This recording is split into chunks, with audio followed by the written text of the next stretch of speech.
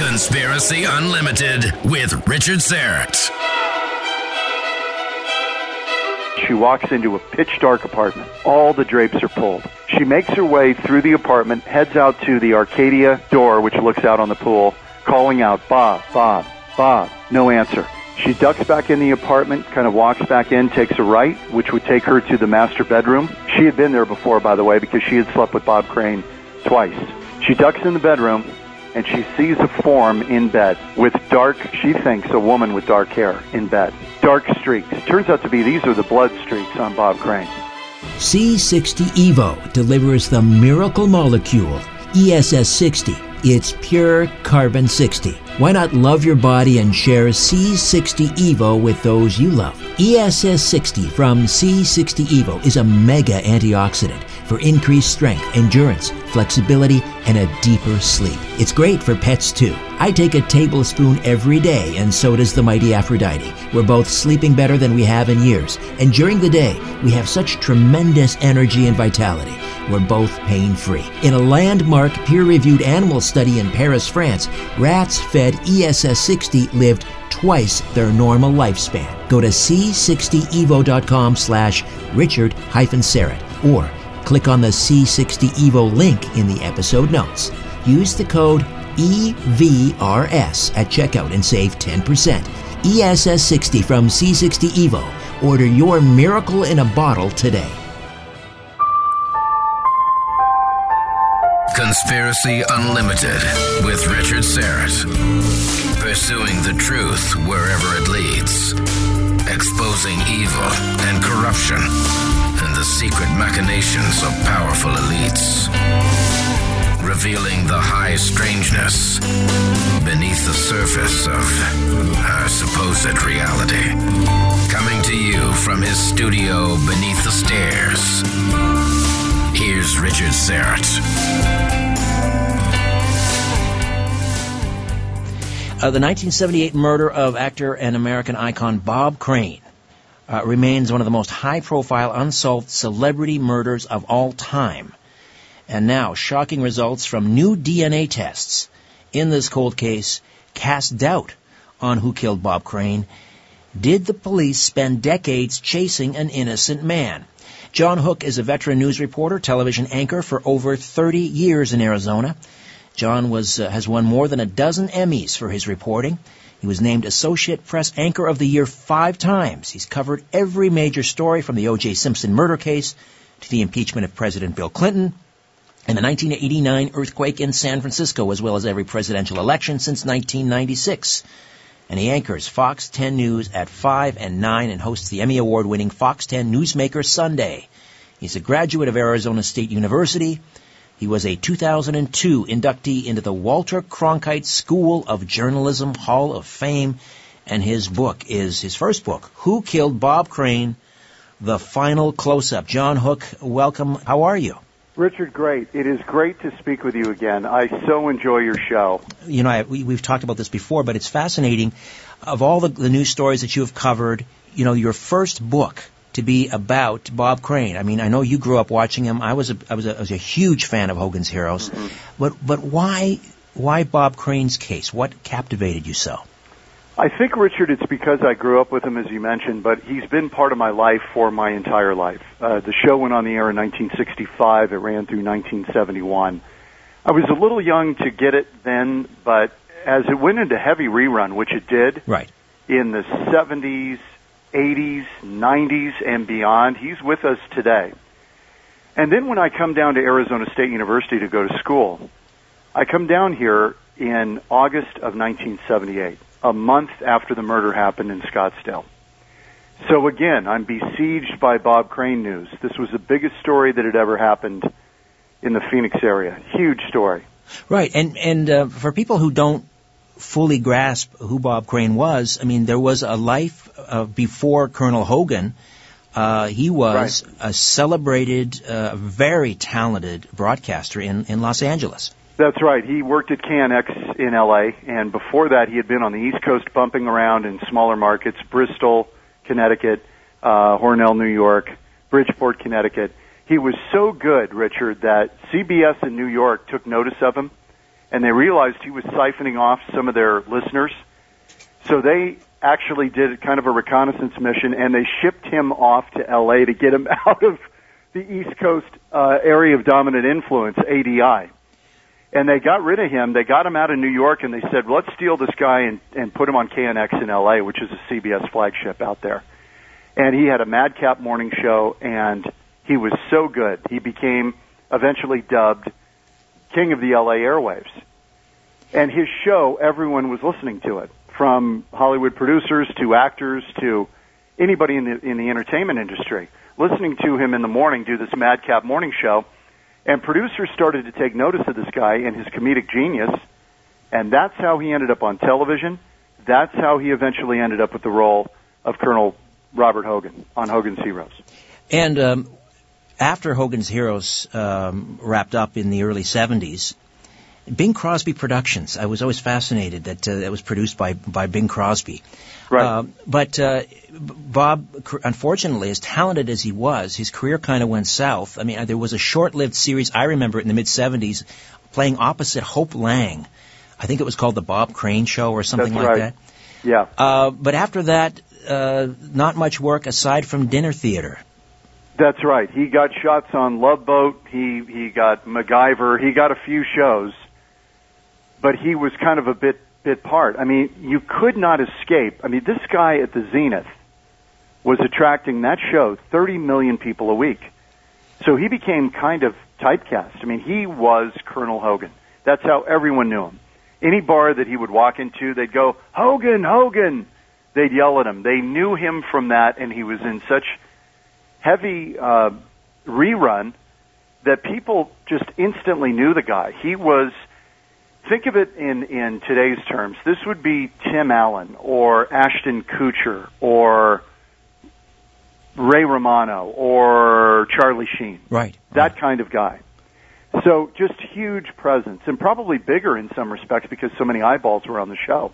Was he as affable on the set? I mean, I know he and Richard Dawson had a kind of a sour relationship based on maybe professional jealousy on Dawson's part. Right, exactly. But did he get along with Robert Clary and Ivan Dixon, who went on to direct some television as well? Did they have nice things to say about him? Yes, all of those folks turned out for his funeral in 1978. Richard Dawson did not, and we can get into the reasons why.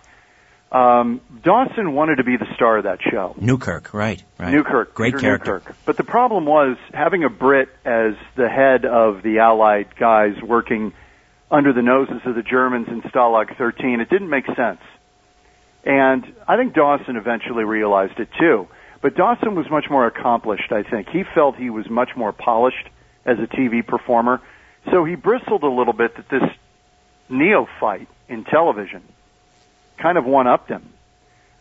Crane had been on the Dick Van Dyke Show. He did a recurring role there. He was on the Donna Reed Show and was a very popular side man on that show for a time. But when he got into Hogan's Heroes, that was the launching point for him. And he became that character, and it fit him. It was pretty much the guy you heard on the radio. It was very much Bob Crane in many respects, so it was an easy part for him to play. Right. Wisecracking, handsome, charming, quick-witted, all of that. And a devoted family man, which has been really kind of overshadowed. Most people are familiar with Greg Kinnear, a great actor, portraying Bob Crane in, was it Autofocus? Autofocus, yes, and 2002. It sort of delved into the darker side. Bob Crane was, by all accounts, a sex addict, and I guess while he was in L.A. doing the radio, he hooked up with this Sony, was he a sales rep, John Carpenter? Yeah, he was one of the first representatives for Sony Electronics in the country. They were just getting started with video, and it was actually on the set of Hogan's Heroes that Richard Dawson introduced John Carpenter to Bob Crane. This was a relationship that would set them on a course of meeting women, a fascination with electronics, a fascination with photography, and that would eventually end in murder. The question is, was John Carpenter the killer? That's the central question in this case. And that's what we delved back into, trying to use modern DNA science to prove once and for all who that blood in John Carpenter's car belongs to. There was blood found in Carpenter's car after Bob Crane's murder in June of 1978. Yes. Before I'll get you to give us sort of the thumbnail sketch of that date in June when Crane's body was discovered. But I just want to clarify. Now, the videotape equipment was used to record. These were sort of early sex tapes that Bob Crane was making, and I think it's important to point out that the women that are in these involved in these videos, they were willing participants. We know that for a fact, correct? Well, everything that I've seen, yes. And the reason I'm so certain of this, Richard, is that when we look at pictures of Bob Crane's apartment, when you come upon the picture of the video equipment set up in Bob Crane's apartment in Scottsdale, and this was typical how he would do this when he was out on the road performing in dinner theater. This is after Hogan's Heroes was off the air. He would set up this equipment, and it looks like it fell off a Soyuz space capsule. Right. It's so big and bulky, it's all pointed at the couch in the living room where the women would have sex with Bob Crane, and sometimes John Carpenter as well. They couldn't miss it. There is no way you could not know that you were being recorded, because the picture would be up on the TV screen. And the videos that I've seen, and I've seen several, the women are mugging for the camera. They fully know that they are on videotape. Right. And they're enjoying it. I mean, they're being seduced by Colonel Hogan. When he would go into a bar, the place would go crazy. And he would have his pick of the litter. It sounds very crass, but that's kind of how it went. And Bob Crane had no trouble meeting and bedding many, many women. So Carpenter became a hanger-on. He provided the technical equipment, the expertise, and I guess at a certain point became kind of a nuisance for Bob Crane. And Crane communicated this idea, I guess, to, was it Bob Crane Jr.? It was, son? Yeah. He told Bob Crane Jr. in the days before the Scottsdale trip, and I'll quote here, he said, "Carpenter is becoming a pain in the ass. I need to make some changes." He was feeling that Carpenter was becoming kind of an albatross, hanging around all the time. And on the trip to Scottsdale, it's very important to note, and this had also happened in Dallas, the trip before Scottsdale, he would typically do this dinner theater run of Beginner's Luck for a month at a time. The theater would put him up in an apartment, a 2-bedroom apartment. In the years before, Carpenter would meet Crane out on the road, ostensibly to do video work for Sony. By that time, it was Akai. He had left Sony and was working for Akai Video. He would say that he was doing business on the road, but it was all about picking up women. He might make one stop at a video shop, and that was it. In the 4 days, he would be with Crane, typically a 3 or 4 day stay. All of it was built around going out and picking up women at night. After Crane got off the set of the show, Beginner's Luck. On this particular trip to Scottsdale, Carpenter was booked into a hotel down the street, the Sunburst Hotel. This is very significant in the eyes of investigators because they felt that at that point Crane was emancipating. He didn't want Carpenter hanging around anymore. He didn't want him in the apartment with him. He wanted some separation from this guy. And so there's evidence that he was starting to distance himself and sever the relationship. And there's even an account of a very tense conversation between the two at an establishment in Phoenix 2 days before the murder that police believe was the breakup conversation where Crane, they believe, told Carpenter, "Look, we can't go on as we've been doing. We need to change this. This is it. This is the last trip." And that Carpenter took it very badly, and that led him to kill Bob Crane. All right, take us back to that day in June of 1978 when a young actress arrives at the hotel looking for Bob Crane. That would be Victoria Berry. She arrived at Crane's apartment at about 2:15 in the afternoon on June 29th, 1978. They had an arrangement. They were going to meet to do an overdub of a scene from Beginner's Luck that John Carpenter, amazingly, shot 3 days earlier at the Windmill Dinner Theater. There was an audio problem, and she wanted to have this because she was trying to get TV work in Hollywood. She wanted to overdub that and redo the audio. Crane was going to help her redo the audio and overdub. She gets to the apartment, knocks on the door. Bob's car is there. The paper is still on the front porch, on the front doorstep. She's knocking on the door. Bob, knocking on the door. Nothing's happening. She gently turns the doorknob, and it's open. This is very unusual because Bob Crane always locked his doors. But she thought, okay, he's here, he's in back, he's out by the pool. She walks into a pitch-dark apartment. All the drapes are pulled. It is completely dark in there. She makes her way through the apartment, heads out to the Arcadia door, which looks out on the pool, calling out, Bob. No answer. She thinks he's outside. She looks outside. Bob isn't out by the pool. She ducks back in the apartment, kind of walks back in, takes a right, which would take her to the master bedroom. She had been there before, by the way, because she had slept with Bob Crane twice during their run of beginner's luck, at least twice that we know of. She ducks in the bedroom, and she sees a form in bed with dark, she thinks, a woman with dark hair in bed. Dark streaks. Turns out to be these are the blood streaks on Bob Crane. She believes it's the long hair of a woman. She looks closer and she thinks, oh my God, a woman has killed herself in Bob's bed. That was her first thought. She thought it was a woman. Then she starts thinking, maybe it's a man. Is it Bob? Is it John Carpenter? That's how close they were. She thought maybe John Carpenter was in that bed and was dead. Right. She didn't know what was going on. She runs out of the apartment. They call the police. Police and fire arrive and go into the apartment, and Bob Crane is dead. She doesn't know still who that is. And she's probably praying against all odds that it's not Bob Crane. And that's how it starts. That's how this odyssey of 38 years begins.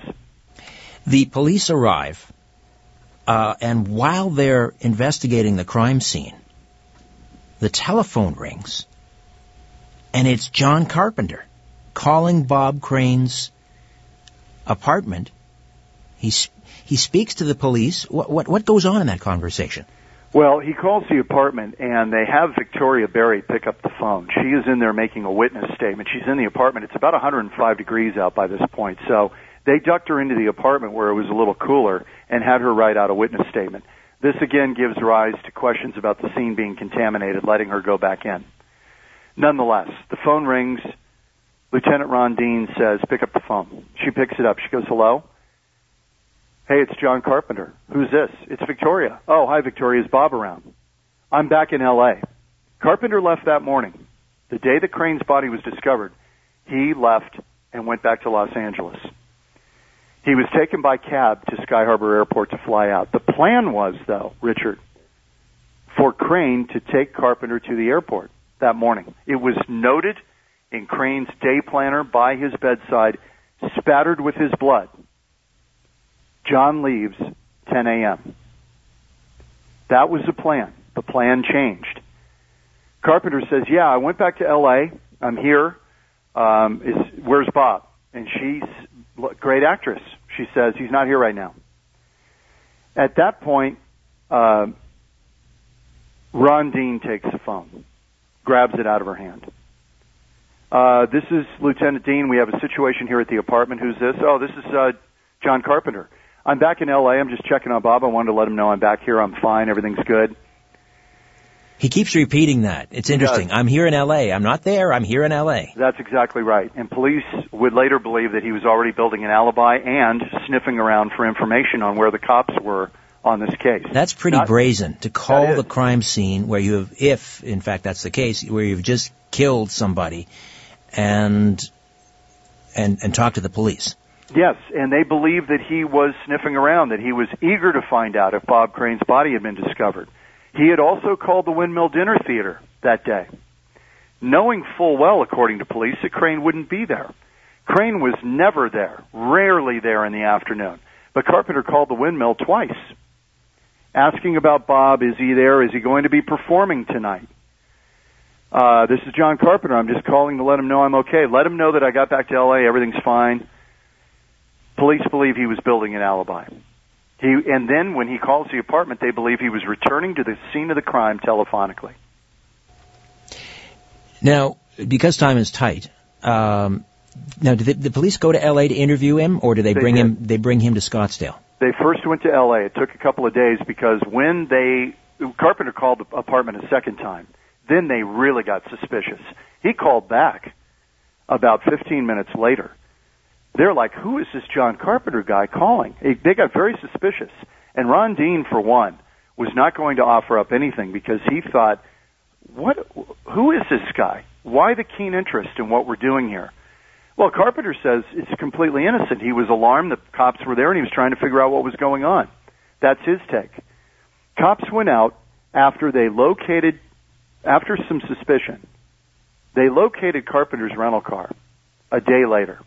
They find blood in the rental car on the passenger side door. They test this blood, but that's not known when they first interview Carpenter, but blood is found in his car.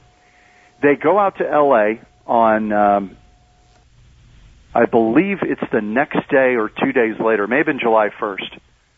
They go out July 1st. They interview him at his apartment that he shared with a stripper who he had shacked up with, even though he was married. This is Carpenter. And they interview him, and they say, there was blood found in your car. And he was taken aback. And they said, there's some blood in your car. Did Bob Crane ever bleed in your car? No. Did you ever bleed in your car? No.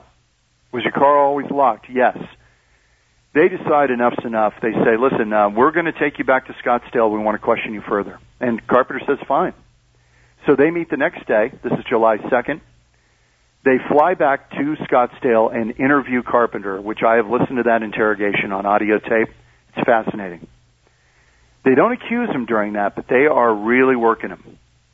And he says, look, Bob's my friend. I had no reason to kill him. I'm sad he's dead. I don't understand what's going on. I didn't have anything to do with it. Blah, blah, blah.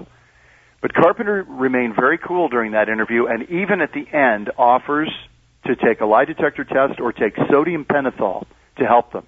He also gave them a blood sample, went to the hospital. They said, we need to eliminate you as the source of that blood. Can we get blood from you? He said, sure. He was very cooperative. Now, it's important to note that in 1978, there was no DNA testing. At least if there was, it was in very experimental stages. It probably wouldn't have been even admissible at that point. So they do a simple blood test to test for the blood type. That's right. And what do they find? It's type B positive, found in only 9% of the population.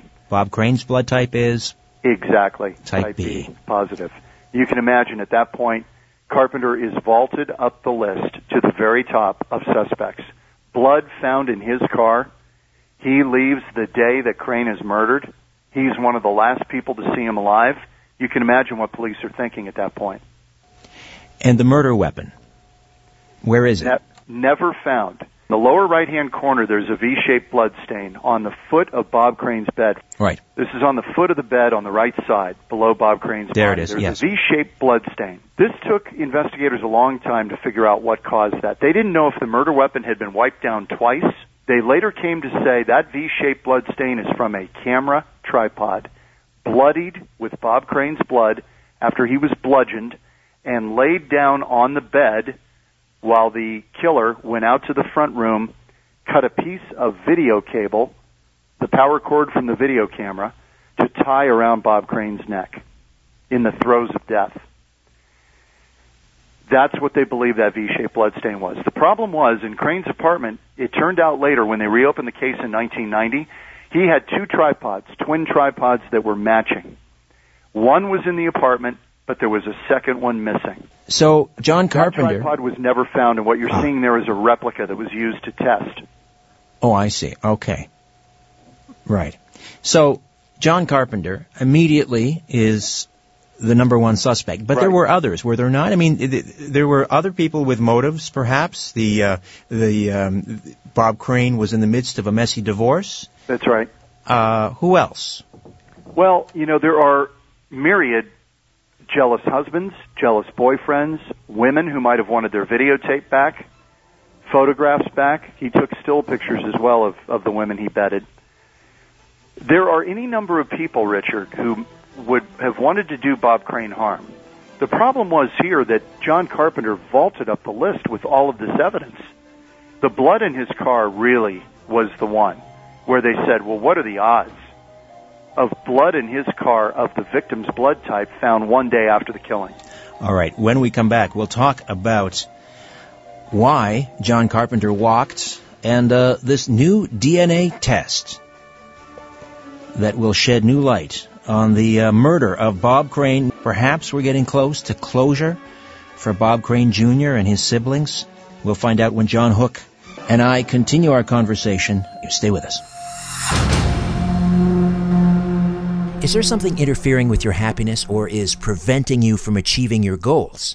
BetterHelp will assess your needs and match you with your own licensed professional therapist, and you can start communicating in under 48 hours. It's not a crisis line. It's not self-help. It's professional counseling done securely online. There's a broad range of expertise available which may not be locally available in many areas. The service is available for clients worldwide, and you can log into your account anytime and send a message to your counselor. You'll get timely and thoughtful responses, plus you can schedule weekly video or phone sessions, so you won't ever have to sit in an uncomfortable waiting room as with traditional therapy. BetterHelp is committed to facilitating great therapeutic matches so they can make it easy and free to change counselors if needed. It's more affordable than traditional offline counseling, and financial aid is available. BetterHelp wants you to start living a happier life today. Visit their website and read their testimonials that are posted daily. Visit BetterHelp.com.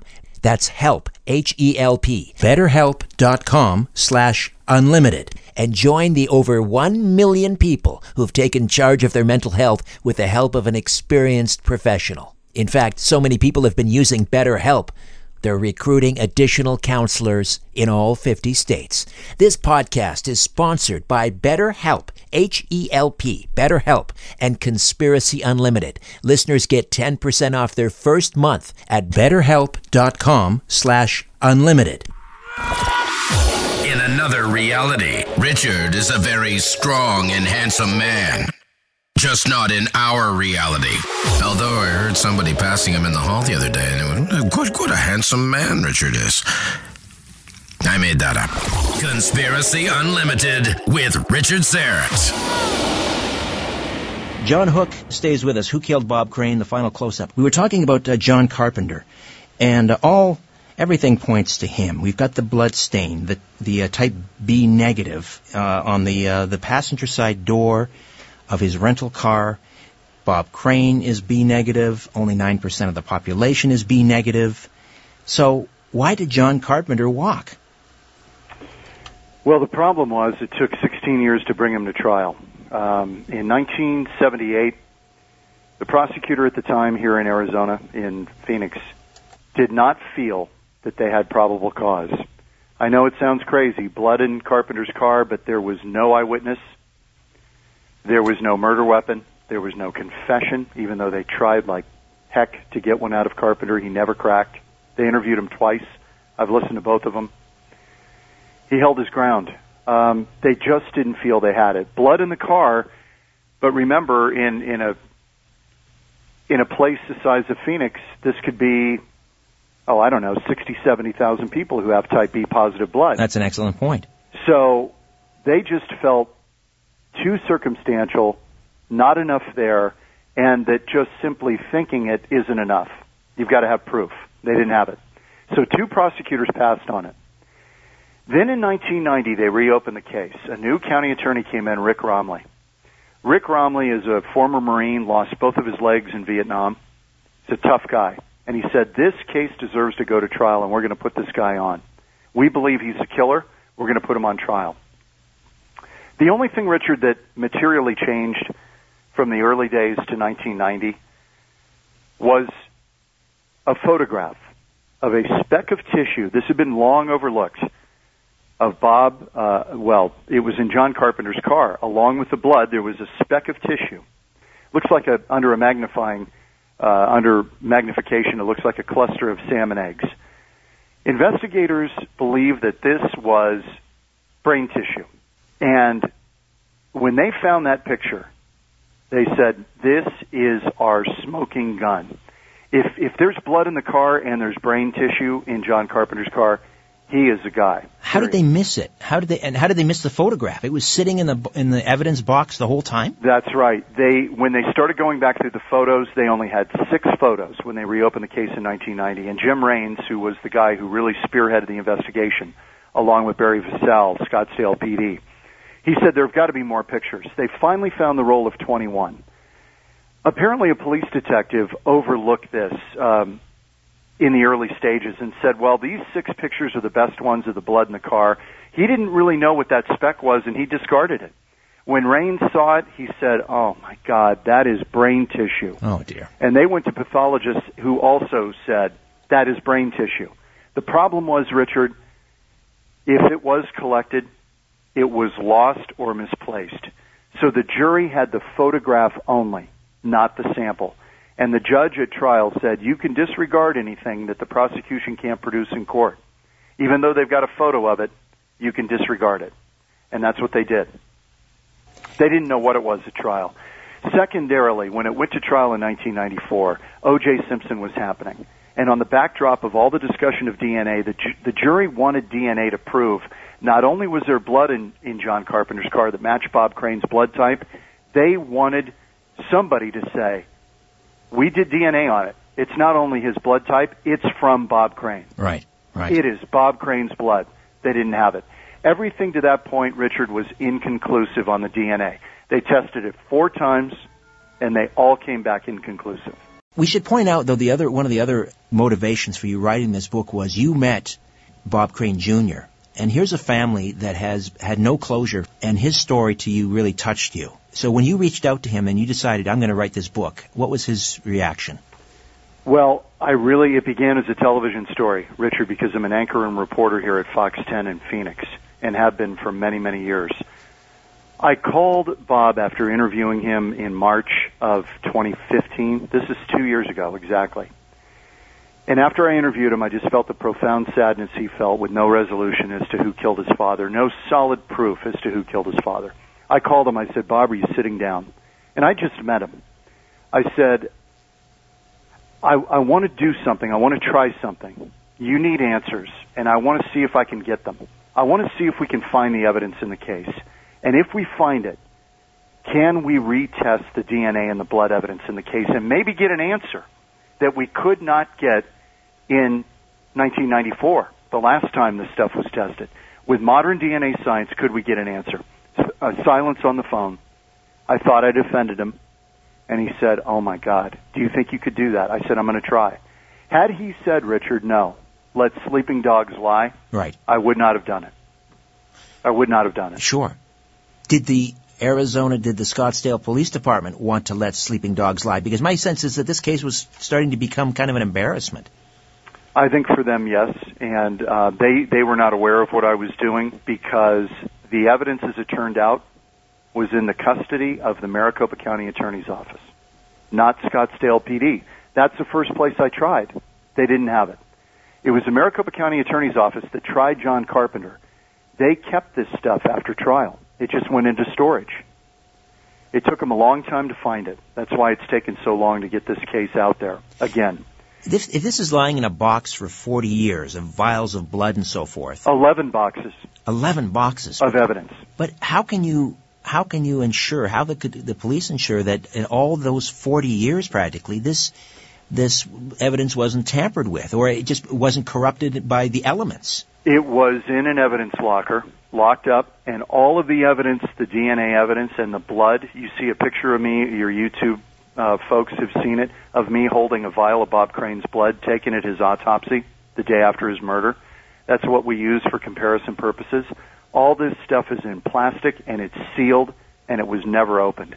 We photographed all of this, Richard, to establish chain of custody, and it was also photographed when it arrived at Bodie Cellmark Forensics in Lorton, Virginia, which did the testing for JonBenet Ramsey, O.J. Simpson, and Bob Crane way back in the 90s. We wanted to make sure that nobody could come back and say, you monkeyed around with the evidence. We did not. And was there any resistance when you approached Maricopa County to have access to the evidence? It was remarkable. They were incredibly helpful. The county attorney right now, Bill Montgomery, who I have a long relationship with, Bill said, if you can find something out that we could not prove in a court of law, I'm all for it. His quote to me was, I am not afraid of the truth. And sometimes the truth comes not just in a courtroom, but even through news reporters and investigators looking into a case. He was all for it. He gave us the blessing to do it. Although, I should point out, while we were the client, they handled all the evidence, as they would in any other cold case. We did not handle and ship off that evidence. They did it. And why hadn't it occurred to them, since the original trial of John Carpenter back in 1994, why didn't it occur to them to go ahead and retest?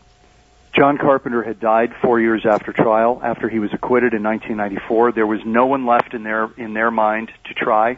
They felt the case was solved in their mind, even though it was technically a cold case, because no one had been convicted of the crime. But in their mind, they put the guy on trial that they believe committed the crime. And they felt, if he can learn something more, maybe prove that John Carpenter was the killer. I mean, if we could have proved in our sample that the DNA in that car came from Bob Crane, case closed. The original title of the book was, the working title, Case Closed. I fully believed that the DNA was going to come back, Bob Crane's blood in John Carpenter's car, case closed. That's not what we got. There was just before we talk about the results, and you sort of built a TV special around this, I want to dial back to John Carpenter, because I forgot to ask you about this. After the murder in 1978, and he fled back to L.A., it's interesting. It turns out he was staying with Richard Dawson. Yeah, that's right. What was that all about, and was Dawson ever interviewed? Oh, boy. This was very intriguing to investigators. Dawson and Carpenter were friends.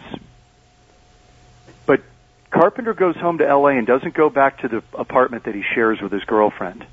He stays with Richard Dawson for 2 days.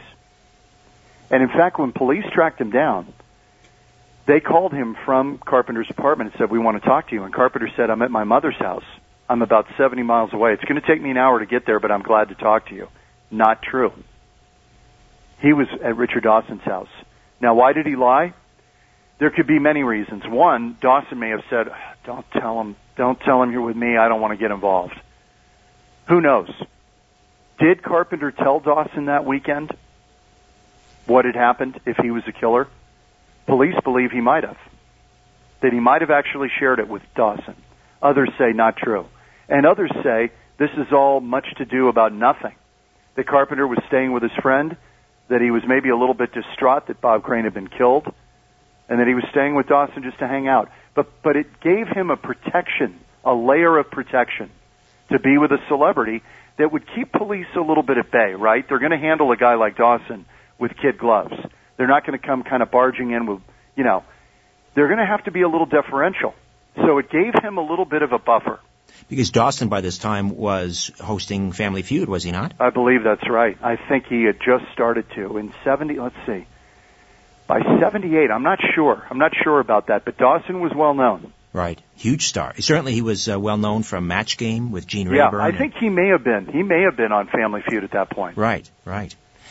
And then, of course, Dawson does not attend the funeral. Everyone else was there, I'm guessing, Werner Klemperer and... Everybody was there. Right. Everyone was there. Dawson is not there. It's curious. Yeah. I mean, there was some tension between the two of them, between Crane and Dawson. And maybe Dawson felt it was disingenuous to attend if they weren't friends. That's right. That's possible, too. So we have to always, before we read too much into this stuff and speculate, there may be very good reasons why he didn't go. All right, so the new DNA testing is complete on this speck of blood that was found on the passenger side of the rental car belonging to John Carpenter. Again, the blood type matched Bob Crane's. It was B negative. Now B positive. Apologies. Right. Now we're getting the sort of the definitive DNA test. Yes. But there's something we have to.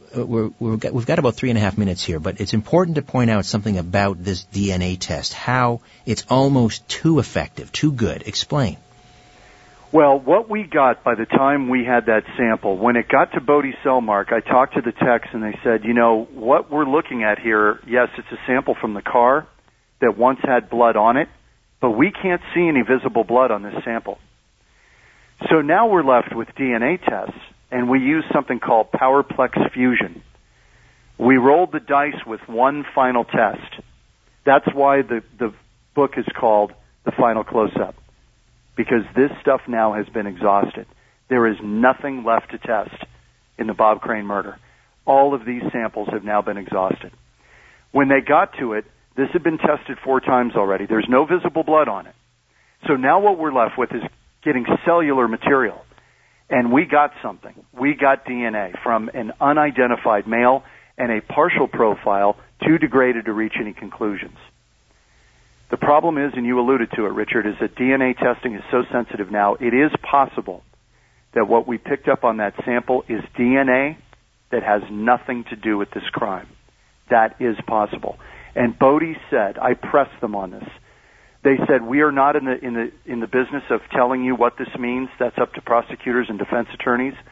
But it is equally possible that it was from the blood and that the blood just didn't match, that it's not Bob Crane's blood in there.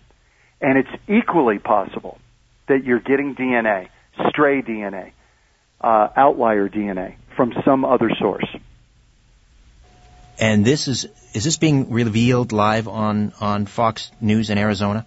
We did it. We did it in November of 2016. We revealed it live with a panel of all the people connected with this crime. Rick Romley, the prosecutor, Barry Vassell, the first investigator on the case, the jury foreman, Michael Lake, Bob Crane Jr. was there, and Stephen Avila, John Carpenter's attorney, live from Oakland, California. We had everyone there. And so, again, on live TV, Bob Crane Jr. in attendance, it comes down, the DNA, you cannot definitively identify Bob Crane's blood in the rental car. That's right. It is not Bob Crane's blood, and it's not from John Carpenter. It is from an unidentified male.